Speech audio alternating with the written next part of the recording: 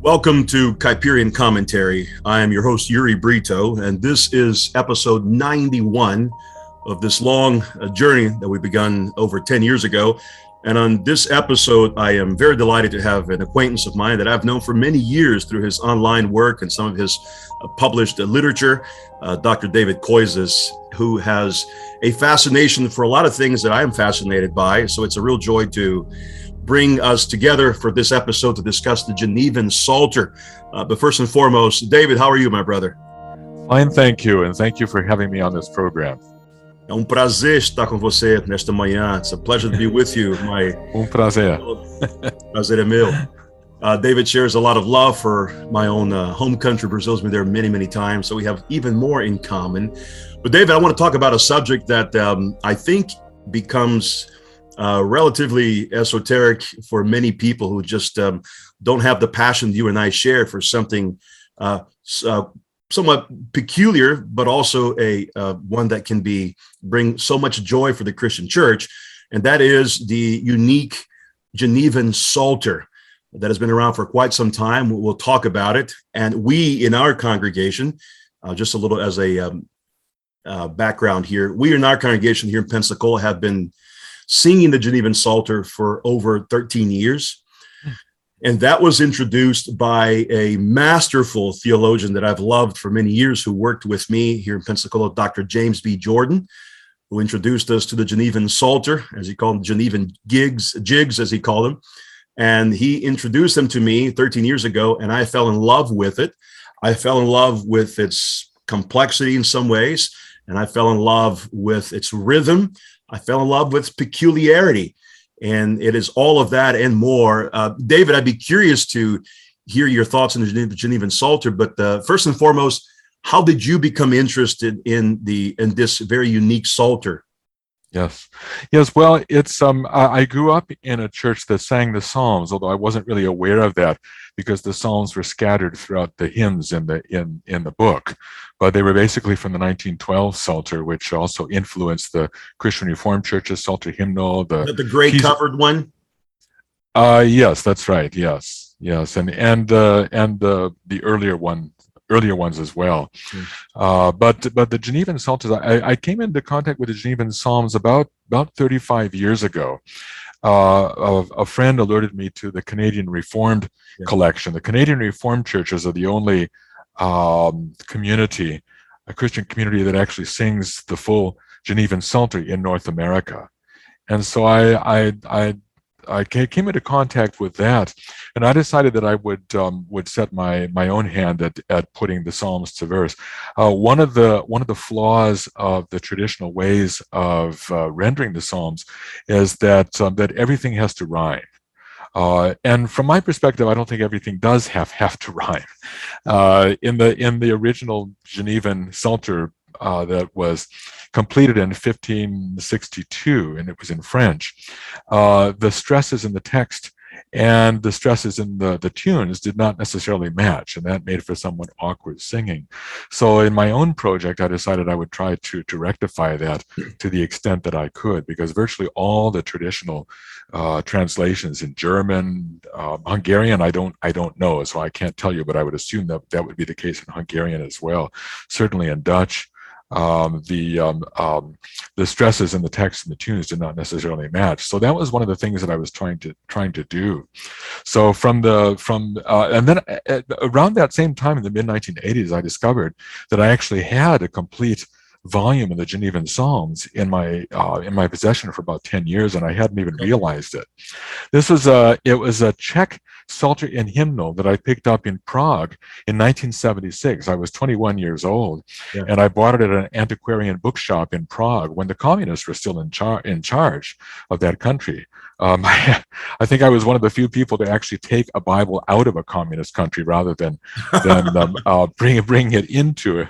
To one, but they were the versifications of a man by the name of Jerzy Streitz, who is in our hymnals. He's known as Georg Vetter by his German name, and so that was something that I hadn't realized I had until the mid 1980s, and I still have that book. published in 1900 during the last years of Habsburg rule in Austria-Hungary at the time, of which what's now called Czechia was part.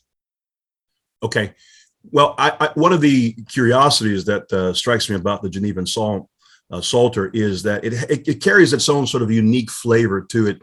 If you can distinguish for me, if you will, how would you define the uniqueness of the Genevan Psalter in comparison to the various other psalters, the Scottish Psalter, the Psalter singing? What's unique about it that is so fascinating to you? Well, the metrical structures are widely divergent. This is in contrast to the Scottish Psalter of 1650. I have a copy here. This was published in 1929, and as you can see, it's a split leaf Psalter, so you can mix and match tunes because they're all basically in the same structure. It's common meter. Very, very creative. Yeah, exactly. You can sing the theme to Gilligan's Island to every tune that's in this book, and the Psalms match that.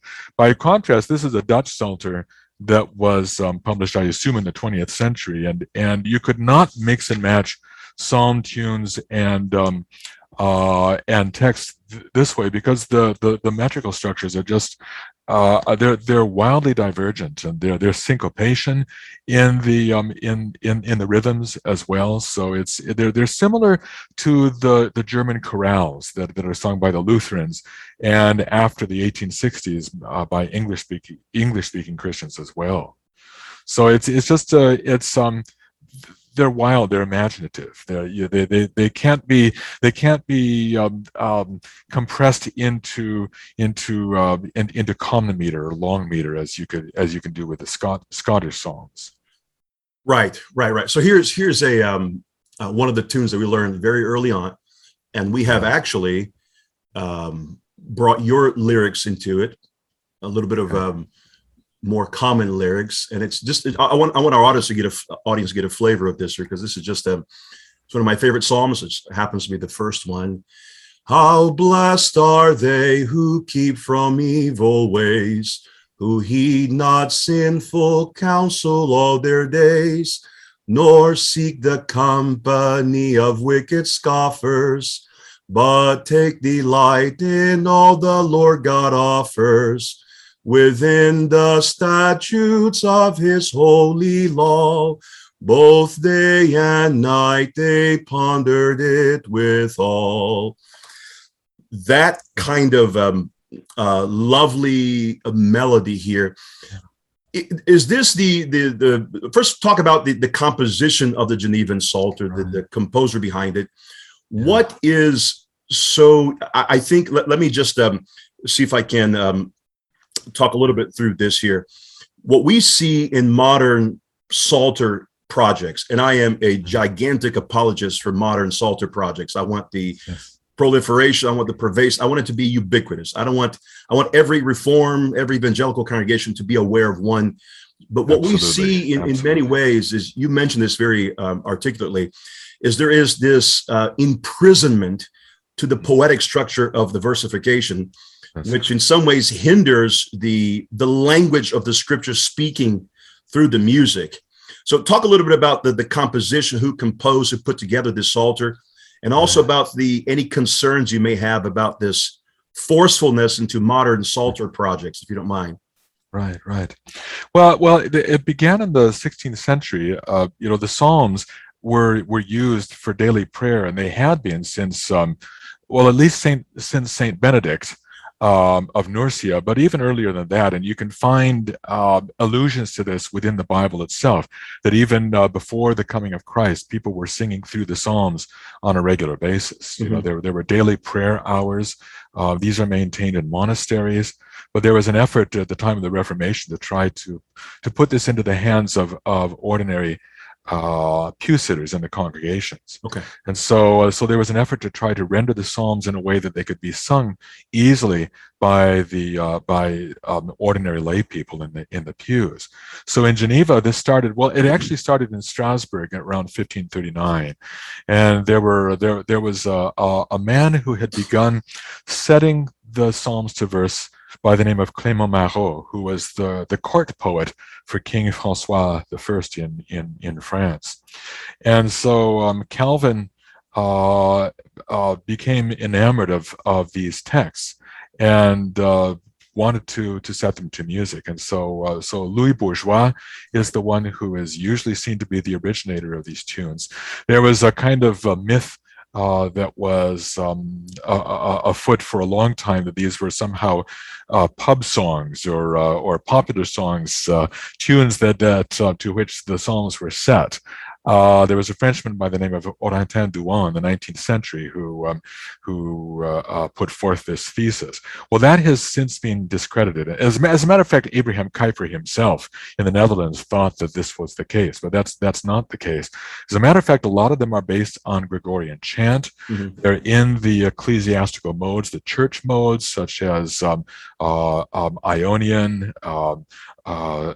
Dorian, Phrygian, Aeolian, and so forth, and as a matter of fact, the tune for Psalm 141, tunes for Psalm 141 and Psalm 80 are taken almost directly from known Gregorian chants of the era. And I suspect that more of them are based on that as well. Some of them, I suspect, were thought up on the spot by Louis Bourgeois, perhaps by somebody else. Not all of the tunes are equally strong. The tunes for Psalms 4 and 11 are not particularly strong. They seem to ramble. There's not much repetition, but most of the tunes are really marvelous, and they're eminently singable. Some are very well known, such as the one that's known as Old Hundredths in our hymnals, but it actually came from Psalm 134 in the original Genevan Psalter. The tune for Psalm 100 is actually quite a delightful tune that deserves to be better known. Psalm 42 is generally well known. Psalm 98, I think, is well known as well. You can look these up. There's a man by the name of Ernst Stolz, who's a Dutch organist who recorded all of the Genevan Psalms over the course of maybe about between 5 to 10 years on YouTube. And you can find those easily if you want to listen to individual psalms. So yeah, that's so all of this I was drenched myself in as I was undergoing this, taking part in this project. Yeah, so you mentioned something interesting here. There is a kind of continuity the Genevan Psalms have with the chanting history of the church, correct? Exactly, that's right. Which I think in the chanting sort of revolution we're trying to inculcate here in our culture here in the South through the labors of Peter Lightheart of the Theophilus Institute that I'm involved with. Okay, yeah. I think that the concern has been, now we're talking about a very advanced form of congregational music, right? This is completely foreign to the evangelical culture. Right. And I am as a minister and as an amateur musician, eager to see incremental steps going towards that direction. Oh, absolutely. I'm not so much of an idealist, and both of us we've been to Brazil, and we've seen the progress that the Brazilian population have made in singing the Psalms. It's been a joyful thing. I'm eager to see this unfold generationally here. One of the questions I had. Oh, by the way, just as a footnote here, you mentioned the old 100 for our audience here. This is the doxology. Praise God from whom all. So this is not just something foreign. This is by far the tune of one of the most sung pieces, probably not of Christian history. Would you agree? Oh, I think so. Yes, everybody knows it. Everybody knows it. Yeah, absolutely. Yeah. So what you've done, you begin to set the Psalms to verse. What was the impetus? Was there any of that project done before? What did you do that was different? I think what was different is that I was not necessarily tied to the traditional rhyme schemes. Okay. So some of my psalm versifications do rhyme. Others, probably most of them do not. And as a matter of fact, if you were simply to read the texts, you would not necessarily know that we had crossed the boundary between prose and poetry. Okay. So the last 2 months, basically, I spent almost full time setting the remainder of the Psalms. I was given a grant by the Stanford Reed Trust here in Canada Lovely. to complete my Psalter project. And so that's what I did for the last 2 months, and I just finished it last week, basically. And then after I'd finished the last Psalms, I took the tune for Psalm 140 and then quickly set the Ten Commandments to that tune as well, because that's something else that's found in the traditional Psalters, along with the three Lucan canticles, the Benedictus of Yes. Zechariah, the Magnificat of Mary, and then the Nunc Dimittis of Simeon. And so Yeah. those are part of my project as well. And I hope to get them published at some point, but I'm not, they still need to be edited. Yeah, I understand. Talk a little about the what translation were the Genevan Psalms derived? What did you use as a sort of a source as you were setting? Well, as a matter of fact, I for the last 2 months I had in front of me this Psalter. It's the English Standard Version Psalter, and it was given to me by a dear friend, quite as a surprise a few months ago. And I think he ordered one for himself, and he knew that I would like it too, so he ordered one for me as well. So I kept that in front of me just to get a global sense of the Psalms, and then I pulled up a website called Bible Hub. And if you put a single verse into that from Scripture, you will see multiple translations of the same verse. So I went through methodically, line by line, through the Psalms using various translations, and then set them. I did line by line for each of the lines of the melody as well, and set the Psalms to that. So and that way I was largely able to retain the Hebrew parallelism in the Psalms. Parallelism simply means that in Hebrew poetry, the poet would make a statement, and then the next line would repeat that statement in other words.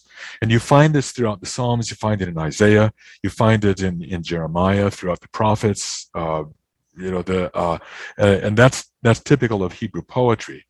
In the Genevan Psalter, Genevan tunes, I was able to do that to some degree, but sometimes the Genevan tunes have maybe 5 lines to a stanza, or maybe 7 lines to a stanza, so you can't do that perfectly. But insofar as I was able to do so, I was able to retain a great deal of this Hebrew parallelism. Okay, lovely. So this is my the section where I ask you what your favorite color is. Tell me about your favorite psalm. What is the tune that moves you the most? And I will share your favorite Genevan tune that moves you the most, and I'll share with you mine. Okay, I guess it's probably the last one, the 150th, which is just a marvelous marvelous tune. It's one of the strongest tunes in the whole collection, and of course Psalm 150 itself is not very long. Right. But it's it's the grand finale to the biblical Psalter, and it's almost as though the whole Psalter, which begins with the tune, with the psalm that you sang a few moments ago, the first stanza, Psalm 1. It's a wisdom psalm, if you will. This is the way of obedience is the way that leads to flourishing. And of course, many of the psalms are laments, psalms of laments, or psalms calling down God's wrath on his enemies. Those are the ones that don't get sung very much in our churches. And then it all builds throughout the 140s. It builds to this grand finale of Psalm 150. So I'll just sing it for you very very very briefly. The first stanza. Praise the Lord with joyous mirth. Praise him in his house on earth. Praise him in the heavenly height. Praise him for his acts of might. Alleluia, alleluia. Praise his all-surpassing grace. Bow and sing before his face. Alleluia, alleluia. That's lovely. And I think for those people listening, sometimes the American hymn singer doesn't realize that they may sing things that are even more difficult and complex than what you have just sung. Right? There's a lot of repetition. It's a very simple tune. It is a simple tune. It's a profound tune. Yes, absolutely. Yes. Yeah. And I think my addition and my unique spin on that text in the tune is to put the alleluias in the unusual lines in the middle there and at the end. Yeah, and now that tune is used elsewhere as well, because I recognize that tune from another. Is there another psalm with that same tune? No, that's the only one in this. That's the only one that. Okay, yeah, that's right. Yeah. Okay, lovely. Yeah. Now, yeah. my favorite tune is from Psalm. Well, I love the Psalm 23 because it's so unique. And I've done some academic work in Psalm 23, and I sort of shift the natural tendency that a lot of evangelicals have to treat it as Jesus as a cuddly little shepherd, and I kind of interpret through the lens of Jesus as a warrior king. And Psalm 23 in the Genevan is, I think, the only tune that has a bit more of a warlike rhythm to it. But Psalm 47 is the one that I have really found myself coming back again and again. Yeah. And I'll read the older version. I don't have yours in front of me here, but it goes like this. And the background to this story here, David, is that there was a lady at our church who despised singing hymns 12, 13 years ago. And we introduced Psalm 47. And it goes like this. Praise the Lord, the lands, nations, clap your hands. Shout aloud to God, spread his fame abroad. Praise him loud and long with a triumph song. Bow as ye draw nigh for the Lord most high. Terrible is he in his dignity, and his kingdom's girth circles all the earth. It's a lovely tune, but she was so opposed to the singing of psalms, and she was a solitary voice. When we would sing this first verse, praise the Lord, ye lands, nations, clap your hands, she would spontaneously go like this. Yeah, well, you can do that. You can do that. There's a delightful Japanese recording of the Psalms, Genevan Psalms sung in Japanese, and I think you can actually find it on YouTube as well. Okay. But it's a wonderful arrangement, and people do clap their hands. I was not aware of that. That's lovely to hear that. Well, it's very appropriate right in the early verse of it here. Anyway, absolutely. This is you know, as a Brazilian, I know that passion and Brazilianness is a redundant assertion, but I find myself going back again and again to the Genevan Psalter because of its, I think, I don't know how to phrase it, perhaps the best way to, it's profound mysteriousness that comes with its tune. It just seems so other, so wholly other. Okay. The kinds of things that we're seeing in our day. And I am thrilled about it, but I'm hoping that Genevan Psalter, through your labors, will have will find a renewed interest in our day.